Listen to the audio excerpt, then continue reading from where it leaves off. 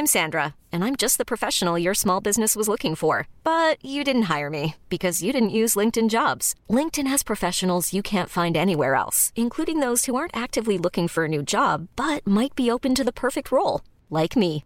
In a given month, over 70% of LinkedIn users don't visit other leading job sites. So if you're not looking on LinkedIn, you'll miss out on great candidates like Sandra. Start hiring professionals like a professional. Post your free job on linkedin.com/achieve today. Even on a budget, quality is non-negotiable. That's why Quince is the place to score high-end essentials at 50 to 80% less than similar brands. Get your hands on buttery soft cashmere sweaters from just $60, Italian leather jackets, and so much more. And the best part about Quince, they exclusively partner with factories committed to safe, ethical, and responsible manufacturing. Elevate your style without the elevated price tag with Quince. Go to quince.com/upgrade for free shipping and 365-day returns.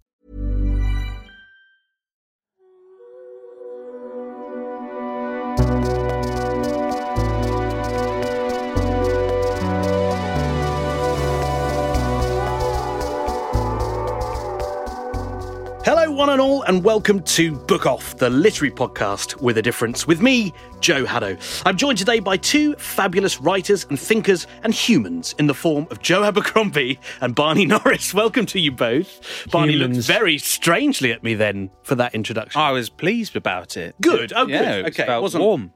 Not everyone agrees that I qualify as a human, so it's nice to nice to finally hear it, isn't it? Yeah. No. I think that might be a cover quote for me, actually. Human. You're welcome to it. It's out there in the public sphere now, so, you know, if you want to slap it on the next novel, by all means. Something needs to go there, for sure. Someone's going to say something.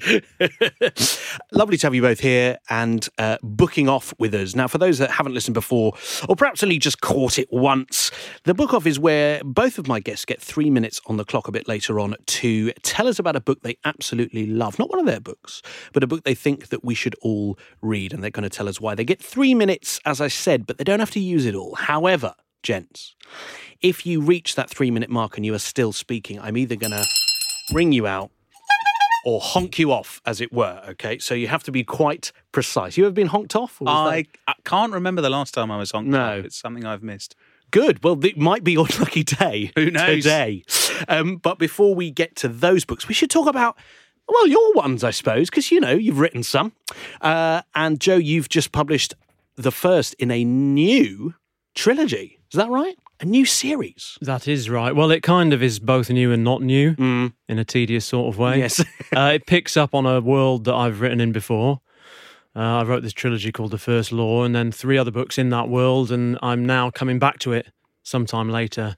But the world has moved forward into a kind of industrial era, if you will. Yes. And it's a cast of new characters. It's a next generation of characters, I suppose. Okay, yeah. Trying to pick up on the success of Star Trek.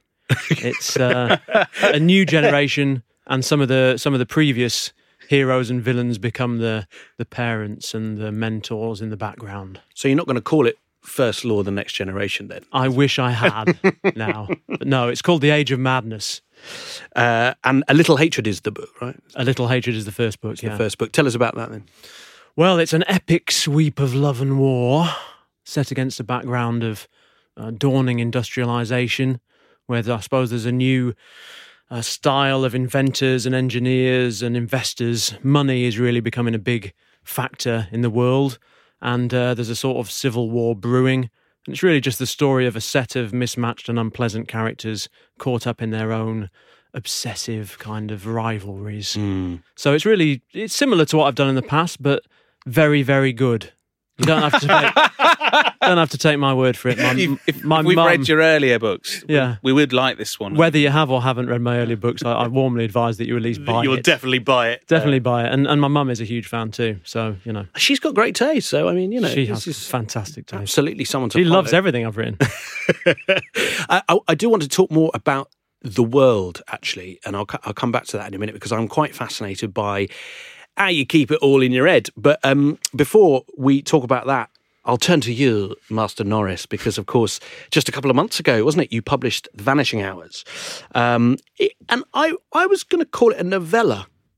But is it? Controversial. Yeah, sorry. I mean, it's a short novel. Yeah, you're referring to that. It comes in a little light on, let's say, what I contractually agreed to do. It's guidelines. Yeah, guidelines. No contract means anything. I think it's a 65,000 word book, which is actually not so much shorter than I was contractually obliged to. Longer than Great Gatsby. Yeah, but Stick that on the cover. Yeah, right. Arguably less good. But I don't know. It's early days. We'll see. Give it a century and we'll see.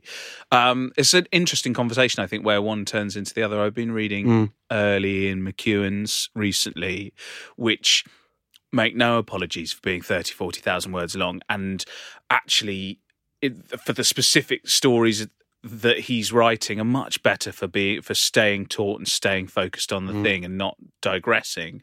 And there are Michael Frayn's that come in very light that he, insists are novels. I tried telling him that Spies might be a novella, and he didn't. He didn't think like that. Was true.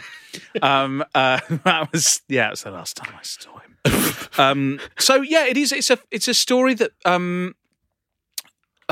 sort of has a structure that a fundamentally circular structure of beginning in this with a visit to this pub.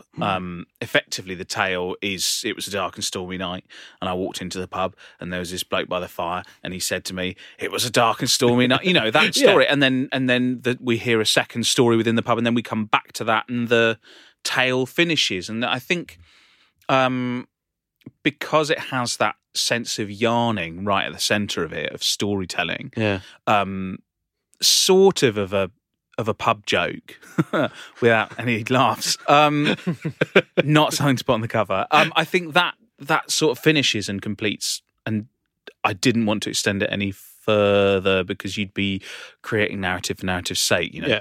And yarning's a good word, isn't it? I like that, yarning. Yarning. Yeah. And by the way, novel, whatever you want to call it, there's no judgment here. Judgment, yeah. Absolutely not. It's just, when it arrived, my early copy arrived, I was like, oh, that's good. I'm going to get through this. You But do actually, this in a day. But well, yes and no though, because actually I think, it's not light, as it were. Yeah. In terms of subject matter, I would say. Well, I tell you what it is, and I think you, Joe, Oh no, that hasn't made it any clearer who I'm talking to at all. Sorry, just too many Joes. Yeah, too many. You know about this. So I felt like I had an extraordinary discovery touring Northern Ireland last autumn, and I'd finished writing this story that's now out. Because they take a long time to come to publication, and I was talking about my second book, Turning for Home, and I did a lot of book gigs with a novelist called Jan Carson. It's a fantastic writer, Belfast-based novelist, and she said to me that the way she writes a novel is that she'll write a scenario, a movement of action and character and intention and obstacle, and that'll finish. And then she'll do another scenario with the same characters in it, and that is all right. And this, I don't know if I'm putting across how profound this was to me, but because my background's in the theatre, I always wrote plays. And so for me, an evening, which is 2.5 hours or 1.5 hours, depending on what kind of evening you write, you set up a scenario and you do it, and then it finishes, and then everyone claps and goes home. So I've got 3 novels in, and I felt like I'd never understood that a novel could have more than one movement in it. I felt like what you do is you create a scenario that plays out over the course of a day or whatever, and then go home. And I mean, you must have to do a completely different thing because you're creating characters who can sustain through multiple stories, let alone through more than one scenario. I mean, I find it mind-boggling how you keep it all in your head, actually, to come back to what you said. Yeah, well, I'm intrigued as well, other Joe. As am I. Would someone care to give me the trick of doing it? It would make life a lot easier. Do you not have a room filled with like post-its? Yeah, you're a post-it note man. And images and I don't know. That'd be brilliant, and kind of bits of coloured string, linking photographs together and stuff like an FBI crime. Is it not like that? You're going to shatter that illusion? Sadly, yes, a little bit. It's a desk with a computer on it, like most of our workspaces, I imagine. I don't know. I've always been kind of interested in big, long stories and have loved big, long, in-depth stories. And that was the kind of thing I read as a kid. And so that was, I suppose, the sort of thing I wanted to write. And it always felt like knitting together a lot of individual stories was the natural way to do a book. I think it's in a way. thrilling. I just haven't done it yet. Yeah, I and just think, wow. I wrote a book with one point of view that was one story, and it became, an 80,000 word book, quite a short book by my standards. But in a way, it was one thread pulled out from many. So I think it's the same task, but you just weave together a lot of different stories, you know, if you like. Yeah. It's not necessarily a longer story, but it's broader, perhaps. And with a series like you write and a world in which you write, do you find that you remember everything from early on, or do you have to sort of sometimes refer to readers who go, by the way, Joe, you remember in book 1, actually, page 300, and and they're like, Smart-asses. Yes, smart asses, as we also know them as. You obviously will encounter such people, and, people who know better, and obviously you forget things. Yeah. And, I have some kind of timelines and spreadsheets and things that can help me kind of keep details correct. But really, you've just got to keep it in your mind, because a lot of it's very hard to kind of note down the nature of relationships between characters. These people met each other 30 years ago and they had this little exchange. The only way I've found to really manage it is to write what you want to write and then go back and read everything else and just see. Do you revisit? You read up. your previous books? Well, I kind of have to. I mean, Yeah. obviously they're wonderful books. Oh, no, of So course. it's always a thrill. An absolute to joy. go, but a joy. Yeah. But it's a terrifying thing to read something you wrote 5 years ago, isn't it? I mean, you're closer although to I death find now. not always for the reasons that you might expect. Certainly you see things and think, oh God, I would do that differently now, because that sucks. It's horrible writing. You see those things. But also, I think when you're working on a new book, you see a finished book and think, wow, this feels polished, and I used to be able to do this properly. And now I'm finding it quite challenging, So it's bad for that reason as well, to feel that you've not quite got it anymore, which is sort of what I always feel when I start a new book. I think we all know different things at different times in our lives, don't we? So you can revisit a thing from 5 years ago and think, I'm not that person, and that's so strange. And that can mean I could no longer achieve that, or that can mean I no longer agree with that, or anything. But it's like meeting an alien, really. It is, and it's every book is a snapshot of where you were Yes. as a writer and a person at that time. And occasionally, I've felt like, I'd love to go back to my first book and maybe just tidy a few things up. Then it Like wouldn't be Taylor the first Swift. book, would it? It wouldn't, and then Wouldn't be maybe the first in 10 years, I'd look at it again and go, I liked it better the first time. Or it's got to be left as it is, because it's kind of a testament of that moment, I suppose. I take it you haven't sort of gone back and read your first 2 novels? I read from them at gigs, which I really like doing, because again, they are rhythmically not quite what I'm doing now, and so you come across these people. Like my first book has a really sweary woman in it, and I got such a telling off from my uncle who wouldn't read it anymore because she was uncouth, and so I haven't gone there since. I haven't written that like sweary woman, and I really enjoy reading her out. She's fun. Audience pleaser, we call Yes, that. exactly. character, yeah. It's great, but I think it does immerse you in really different preoccupations and interests and obsessions that belong to previous selves. And actually that can knock you off kilter for days. You go back to, or vice versa. I mean, in the last 3 months, I read a book that I hadn't read for a decade, and I feel like I've rediscovered stuff I was interested in that I had stopped writing about for a long time. That's amazing as well, when you dive back into pieces of your head that you had previously lost access to for a while. It's it's a really strange, but I've never sat down and reread. I went to a reading of a play that was revived, Right. that I hadn't seen for One of yours? Yeah. And it had been on in 2014, and then I hadn't seen it for 5 years. And I went and watched the read through at the start of rehearsals, and it was a weird, because it's by someone else. It's not, because I get It's the royalty, still you. but it's by someone But that must be very strange. Must be very strange to sort of be looking back on another you, Yeah. in that regard. Well, and I think, being a playwright is obviously adds a whole extra dimension, because you're kind of providing the framework and the sort of the ingredients, if you like, but then you've got the cook coming in, the director, the actors who are giving a totally new interpretation to the whole business. I mean, in the same way as a TV or a film adaptation, you're seeing something that is yours, but it's also through this filter of other people's contributions, which I can imagine is both wonderful to see this skill and kind of expertise applied and to see a new interpretation, but also kind of deeply scary and weird, I would imagine. And there are people who've gone quite public about hating it, about hating seeing their work happen on screens, aren't there? I mean, like in the last few years, there have been novelists who've come out and said, I just don't really recognise this, I don't. And I think that's a strange relationship that you probably just have to come to terms with. It won't be by you, it'll be a story you once told, getting told by some other fella, but nonetheless, it's... But David Nichols, the author who I spoke to quite recently. Get you. Clang. Yeah. Just whatever, you know. What are we, shoplifting? Just hanging out. Well, you were available. So he said about that relationship between writer and production company / producers and director, and he finds it quite hard, and in the end he's just sort of had to just go with it. That was his advice. You just got to go with it because it is a different thing. It's a different thing, and it will never be that book. It will never be the novel that you wrote. It just isn't going to be. And he does that to other people's work. It sounds a bit violent, but like he does that with other people's work as well. So he does, yes, on both sides. So he's seen it from both. Yeah. Have you had any dealings with the television people, Joe? I have. Yeah. I have. How did you find the process? I've got to be careful what I say because it's a safe space. It's a safe space here. Is it though? No, I'm not. I don't feel very much totally comfortable. No, it's not. Yeah, I mean, it's been a veil of sorrows in some ways, and an exciting and fascinating experience in others.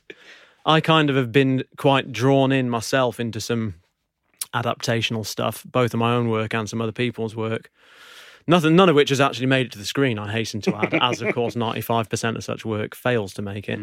And it's been fascinating and great to work with some really clever and kind of exciting people. And as a writer who spends an awful lot of time sitting in a room on his own doing novels, it's actually really exciting to be part of a team and to sit in a room with other people discussing the stuff. That aspect of it, I think, is great, actually. But it is obviously very different to, having the total responsibility and the total power to kind of do more or less whatever you like. Whatever you want, yeah. Yeah. And you adapted a Shigeru novel recently into for the play, stage. Yeah, stage play. How was that? It was an amazing experience. Was it Remains of the Day? Yeah, Remains of the Day, yeah. And that was relatively... that was still like playwriting. I was still left alone to do it. Do you know what I mean? It wasn't that. Sometimes in a TV development experience, the idea is just in the air, and it's not. You're not writing it at all. It's an idea that everyone is feeding into, and this still felt like me and a pen and some paper. Yeah.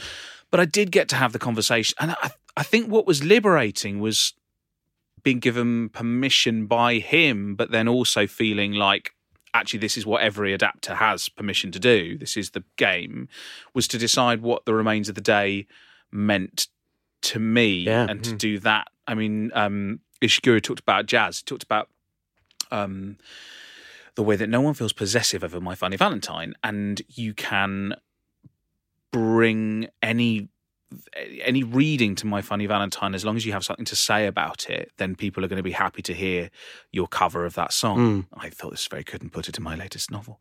But it's a really beautiful idea of what an adaptation is. It's jazz, it's a cover, and you're just bringing a take to this story that someone else told 30 years ago, and is there something that you could say with it now that is interesting to people now? Discuss, and that, I think that's quite exciting. And once you get into that, then you understand what adaptation can be. Yeah, which is in itself a very different and specific skill beyond just writing for yourself. Yeah, it's a very different thing, isn't it, to be able to adapt. Ryan Reynolds here from Mint Mobile. With the price of just about everything going up during inflation, we thought we'd bring our prices down. So to help us, we brought in a reverse auctioneer, which is apparently a thing. Mint Mobile Unlimited Premium Wireless. How to get 30, 30, how to get 30, how to get 20, 20, 20, how to get 20, 20, how to get 15, 15, 15, 15, just $15 a month? Sold! Give it a try at mintmobile.com/switch. $45 up front for 3 months plus taxes and fees. Promo rate for new customers for limited time. Unlimited more than 40 gigabytes per month. Slows full terms at mintmobile.com. Hiring for your small business? If you're not looking for professionals on LinkedIn, you're looking in the wrong place. That's like looking for your car keys in a fish tank. LinkedIn helps you hire professionals you can't find anywhere else, even those who aren't actively searching for a new job but might be open to the perfect role. In a given month, over 70% of LinkedIn users don't even visit other leading job sites. So start looking in the right place. With LinkedIn, you can hire professionals like a professional. Post your free job on linkedin.com/achieve today. Hold up. What was that? Boring. No flavor. That was as bad as those leftovers you ate all week. Keke Palmer here, and it's time to say hello to something fresh and guilt-free. Hello Fresh. Jazz up dinner with pecan-crusted chicken or garlic butter shrimp scampi. Now that's music to my mouth. Hello Fresh. Let's get this dinner party started. Discover all the delicious possibilities at hellofresh.com.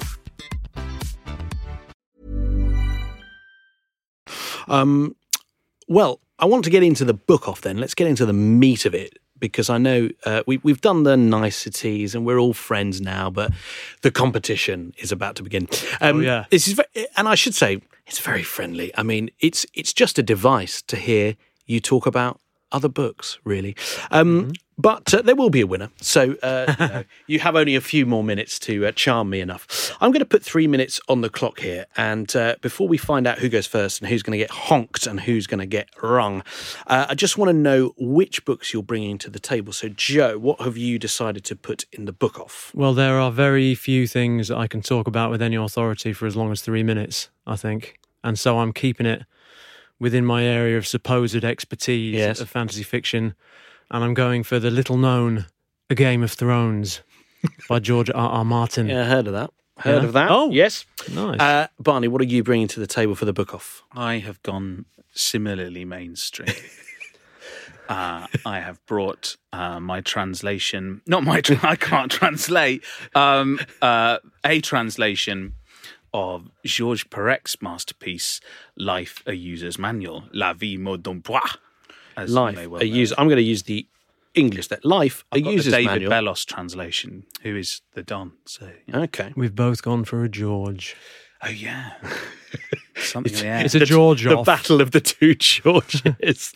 I love this copy. Love that you brought that in there. Well, it's a very loved copy, isn't it? I do love it very much. It's nice to carry it around and imagine you wrote it. I'm just putting the stopwatch on there. I've noticed I set my alarm this morning for 7:07. 7:07. I saw that. I thought that's not 3 weird, minutes, isn't Joe. it? You That's put very- on 7 and 7. Very strange. Anyway, so Barney, would you like to go first or second? I'd like to go second. He's going second. Which means, Joe, would you like a honk at your 3 minutes, or would you like the bell? I think the bell has a more relaxing, pleasant. It's also a sort bit of more fantasy, isn't it? Yeah, the bell. yeah. And, the tolling of. Also, Game of Thrones, the bell's an important episode of the TV version, so highly appropriate, I would say. Very appropriate. Perhaps we'll all be swept by Dragonfire when it goes off. Whereas I say. once played the cat in the musical Honk. So Well, this is perfect. that works for me It's just too. It's as if we Thank knew. you, Styles and Drew. Yeah. It's all coming together. Right then, 3 minutes is on, Joe Abercrombie, and over to you to tell us about and why you love Game of Thrones by George R.R. Martin. Well, where to begin? I think when I was a kid, back in the 80s, I read an awful lot of fantasy. And at that time, I think fantasy fiction was very much, in the shadow of Lord of the Rings. There'd been a lot of darkness there and thereabouts. But the heroes, the shiny heroes, I think had won that battle for the commercial heart of the genre by the mid-80s. And authors were really striving to kind of out-Tolkien in the grandeur of the setting and the simplicity of the morality, if you like. You could say, I think, perhaps that the genre had become just a tad predictable. I think what's brilliant about A Game of Thrones is that it's not too original. Originality is a little bit like salt. Too much will ruin your meal, but none at all is a little bit dull. And Game of Thrones feels familiar enough to make you feel comfortable, you know? Like many of its characters, it comes with a smile, and then it sticks the knife in. And I think it was the combination of elements and the way they're delivered that made it exciting for me.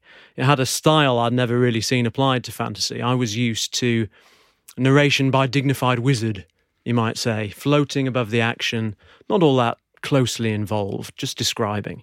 Whereas Martin really gets right down into the heads of the characters. Every chapter is written from the tight point of view of one person and is kind of suffused by their voice and their needs and their wants, so that, you know, every character, however unpleasant, kind of becomes the hero of their own part of the story. In Lord of the Rings, you have a kind of objectively good and a bad side, I suppose. You know, no one ever supposes that Gandalf might be in the wrong. He's good, and you know he's good. But in Game of Thrones, there's a very grey world, you know, that's full of doubts, full of unknowns and moral ambiguity and necessary evils and mixed motives. And heroic qualities of characters can become fatal flaws, and even the most unpleasant people have their kind of explanations and their reasons.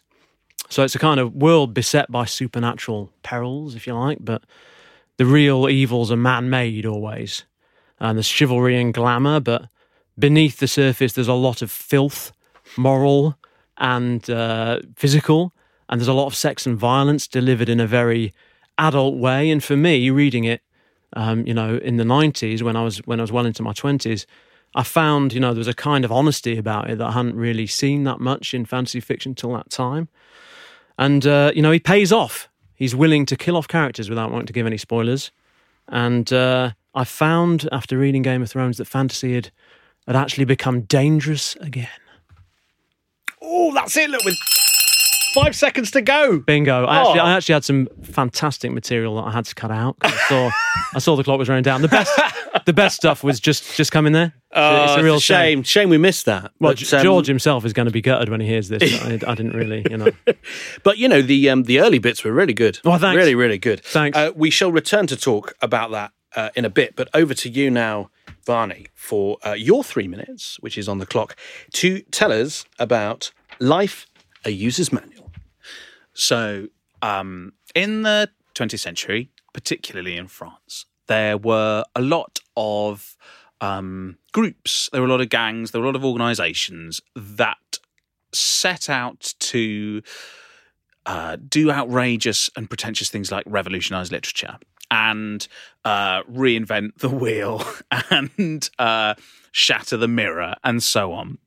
And Georges Perec belongs to a tradition of French writing that was centred around a group which looked to make rules-based literature. This is the world of Raymond Queneau, Alain Robbe-Grillet, and Perec himself. Perec is most famous probably for writing a book called Avoid, which is a novel without the letter E in it.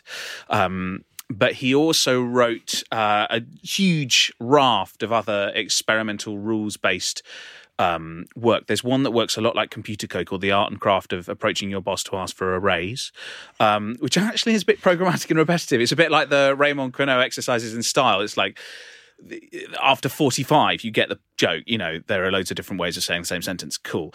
Life, a User's Manual is the book which, for me, rises above... Well, that's unfair. There are so many Perec masterpieces. Double Veil, The Memory of Childhood, is really amazing. It intersperses his own childhood with reflections on the Holocaust. Things, A Story of the 60s, is a really good book about chairs. Yes. And Life, a User's Manual is an extraordinary jigsaw book, collage book, the most amazing piece of game-based fiction that I've encountered. And it's a map of a block of flats in Paris. We drop into each apartment within that block over the course of the novel, time and again, through different moments in the lives of the people living in there. And the people who live in there are from wildly different backgrounds. It's got ninjas, which is always good. And the novel lasts for as long as it takes for the bloke we meet first to put the last piece into a jigsaw that he is completing, except he doesn't quite get to do it. And by the end of the story, we understand why he was making the jigsaw, how he was making the jigsaw, who has challenged him in trying to create the jigsaw. And out of these apparently hugely, wildly diverse stories that intersperse and create the novel, a single theme emerges, which is an idea of life as a game that we play for its own sake, and a game whose end is for it to end and to become nothing again. It's about creating something beautiful and then letting it be lost back into the ocean at the end. And he's really great. You tailed off because you saw me grab my horn, didn't you? I saw the timer. Oh, 4 seconds. Wow. I mean, well done, gents, because you may think, I didn't quite get all I needed to in 3 minutes, but that was a lot on both counts. Flew by. It really by. did. Yeah, it really did. I've noticed on unlike this for the listeners podcast. Yeah, unlike for the listeners who just, hey, you can wake up now. Yeah, it's over. No, the many authors say, "Oh, I just don't know if I've got 3 minutes. You know, I don't know if I can." And every time they think, "God, that flew by," and you guys are no exception. Back to you, Joe, and Game of Thrones, if I may, because I was taken with. Everyone knows Game of Thrones. They might have read it, but they must know about it, or they've certainly heard about it. It is colossal. It's huge. Yeah. And so it's really interesting to hear you talk about it and tell us something a bit new, or just a bit from a fantasy writer's perspective on it. And one of the things that I wrote down here was, it's not too original. And I just think that's brilliant, because you're so right. And this is probably why it's so massively successful, is that we sort of had felt like we already knew it from book one. Yeah. Would you say? Well, absolutely. And I think the kind of the joy, I mean, of both reading and writing in a genre often is that it does have these patterns and these expectations and these motifs and these things that people love and work for very good reasons. But they also encourage people to expect a story to go a certain way, and therein is the opportunity to give them something they're not expecting. And I think that's what I really enjoy as a reader, is to read something that shocks me out of my stupor, you know, and really takes things in a very different direction. And at the time, Game of Thrones just completely blew my doors off, because the genre was so kind of staid at that time, I think, or the commercial heart of it anyway. You know, you really did feel like you knew exactly where things were going from the first page. Yeah, I know what you mean. When a Game of Thrones kind of killed major characters off with very little warning, it was shocking and quite kind of impressive, I think. And impressive, exactly, and brave in many respects. Yeah, absolutely. I think very brave, because people often not everyone likes to be shocked. You know, a lot of people like to pick up a can of Coke and get Coke, not piss. For example. Which I think, you know, is the way people have sometimes talked about the experience of reading my work. They feel they've had the rug pulled out from under them. Yeah, you know, that someone's playing a trick on them. Okay. Is that The Spectator? Because The Spectator are always rude to me. I don't think I've reached the point of being reviewed by The Spectator. They say very similar things. They don't do a lot of magic sword books, I don't think. Oh, that's a shame. Maybe they'll do a Christmas special. Maybe one day. Yeah. A fantasy edition of The Spectator. One quick thing I also wanted to say there. You mentioned that, you know, when George R.R. Martin came on the scene and sort of smacked you around the head with these books, which he did a lot of people. For me, the only other person that's done it other than Joe Abercrombie, probably, I love his stuff. in the more recent times of the last 20 years, is Robin Hobb, I think, who for me was just. I love Robin Hobb. You know, she's just a master of that, and did something again, not too original, but enough that was like, okay, I'm reading something a bit different now. Yeah, and you know, I think each writer has their own special, slightly different ingredient, each one that's kind of noticeable and notable.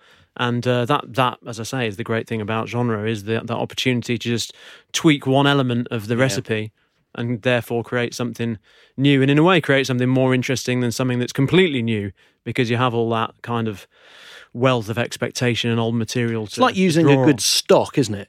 You know, you already got a really good reduced stock. Down. You know, just what you're cooking. Bit of Tolkien in there, a bit of Donaldson, bit of Robert E. Howard. Yeah, lovely. And you like Robin Hobb as well, do you? Yeah, I do. Yeah, she's fantastic. I was interested in where you stand on her work, as sort of someone who must have been writing about the same time, but obviously is doing a really different thing to George R.R. Martin. Do you hate her work? Are we about to drop you in it? You're only in the sense that I haven't actually read. Oh, you should. Robin Hobb, which is horrible because I know her quite well. Oh, you really She's should. lovely. She's really great, personally speaking, and she's been lovely about my books in the past. She's here with us So now. now, Ladies and gentlemen. so now I feel terrible. But then the weird thing for me is I don't read a lot of fantasy and haven't read much for some time because it feels always too much. Busman's Holiday. Exactly. Oh, is that right? Is that a thing? Yeah, and I think because I'm so used to reading my own stuff and kind of with a very critical eye and going over and over, I find it very hard to turn off that kind of analytic part of the brain. You just see the choices that the writers made all the time. I find it with contemporary fiction, you just sit going like, oh, I wouldn't have done that, or oh, that's really clever. You know, you can't actually enjoy the book for the book. Is that what you mean? Poetry's about the only place where I read without my analytical head. Poetry is analysis, but you know what I mean. Like I'm not in competition. Not a non-fiction for me is mostly what I read. For fun. Oh well, as and when the moment takes you, I feel like a Robin Hobb would be a good. Absolutely. And then you can say nice things about her books. I can, as well as in just return. her personally. Yeah. Barney, if I could turn to you and your choice, because Life for Users Manual. Life for Users Manual. Slipped your mind. I loved this pitch, and I don't know the book, and I feel a little bit like maybe I should. I don't know. Should I? I'm very woefully sort of underread, really, in the grand scheme of things. He's one of these people who I think people are very passionate about if they know him, but that in no way translates into a kind of cultural ubiquity. Do you know what I mean? I think. I think people like his group. He was part of the Oulipo, which was this experimental group creating mathematical formulae as ways of structuring stories, and that is never going to be everyone's bag. And I think there were innovations in that, and there were interesting things that came of that. But really, for me, he's the writer who transcends that background and is actually really good at writing stories, and could have lived up a hill and never met anyone and been clever, and would still have written really beautiful stories. I think that's the thing that comes for me. I loved that this book is about a block of flats and we meet all the characters. That as a device, as a plot is just, it sounds brilliant. I want to read it because of this pitch. The Jigsaw novel, that idea that not only is it about a jigsaw at the beginning and end, but that we actually are piecing this whole thing together. Brilliant. And I just wrote down here in big writers, ninjas. Which could sell any book to me as well. So it could be the magic ingredient that tips the balance. It could be filth, sex and violence. I thought I have to get in something. I know, filth, sex and violence over here. And the one thing I'd say about Georges Perec is that he has no middle initials there. That's very if it was Georges R or R Perec, I feel there'd be more of a sense of gravitas there, to be honest. There's no hinge to that door. Exactly. Yeah. That's the problem. I just thought both of those pictures are great, and I loved hearing about a book that I've read, or books that I've read in a slightly different way. Just made me think about. I nearly said Lord of the Rings there. Well, I suppose it made me think about Lord of the Rings as well in a different way. But yeah, it made me think about Game of Thrones slightly differently, and about hearing about a book I just don't know and thinking, God, that's I'm almost tempted to steal this copy off the table because I just thought, wow, that is. I think I'm going to love that book. So I have to choose one. That's the game. And I think I'm going to take home with me The Ninjas. Hey! I think I'm going to take home Georges Perec. And that's partly because... You've read the other ones. Well, also, I just think, and I think Joe will agree with me here, maybe not, maybe he's seething, but Game of Thrones doesn't need me. Yeah, I think, and a lot of people will have read it. Frankly, it doesn't need me. Whereas either. I'm not I don't think Georges Perec would care either way, but I feel like a lot more people wouldn't know this book, and perhaps that's a reason that we should be reading it. Maybe fair. I think fair. Good. But both great pictures, and I loved hearing about those books. So that is it. You're sort of free to go out of this room now.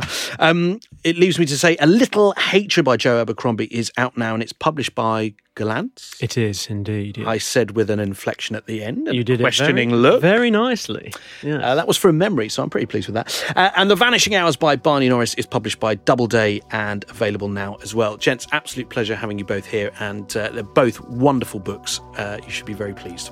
Thank you very much. Thanks for joining me. Thanks for having me. Cheers.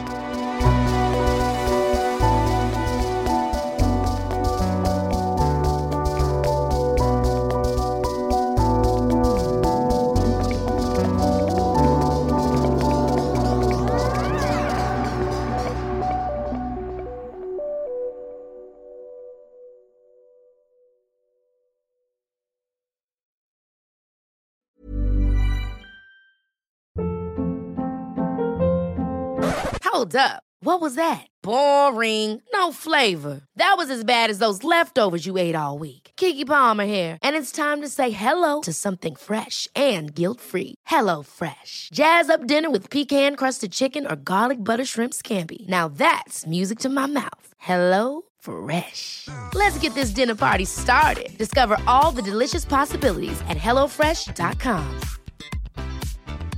Hey, it's Paige DeSorbo from Giggly Squad. High quality fashion without the price tag. Say hello to Quince. I'm snagging high-end essentials like cozy cashmere sweaters, sleek leather jackets, fine jewelry, and so much more. With Quince being 50 to 80% less than similar brands. And they partner with factories that prioritize safe, ethical, and responsible manufacturing. I love that. Luxury quality within reach. Go to quince.com/style to get free shipping and 365-day returns on your next order. Quince.com/style.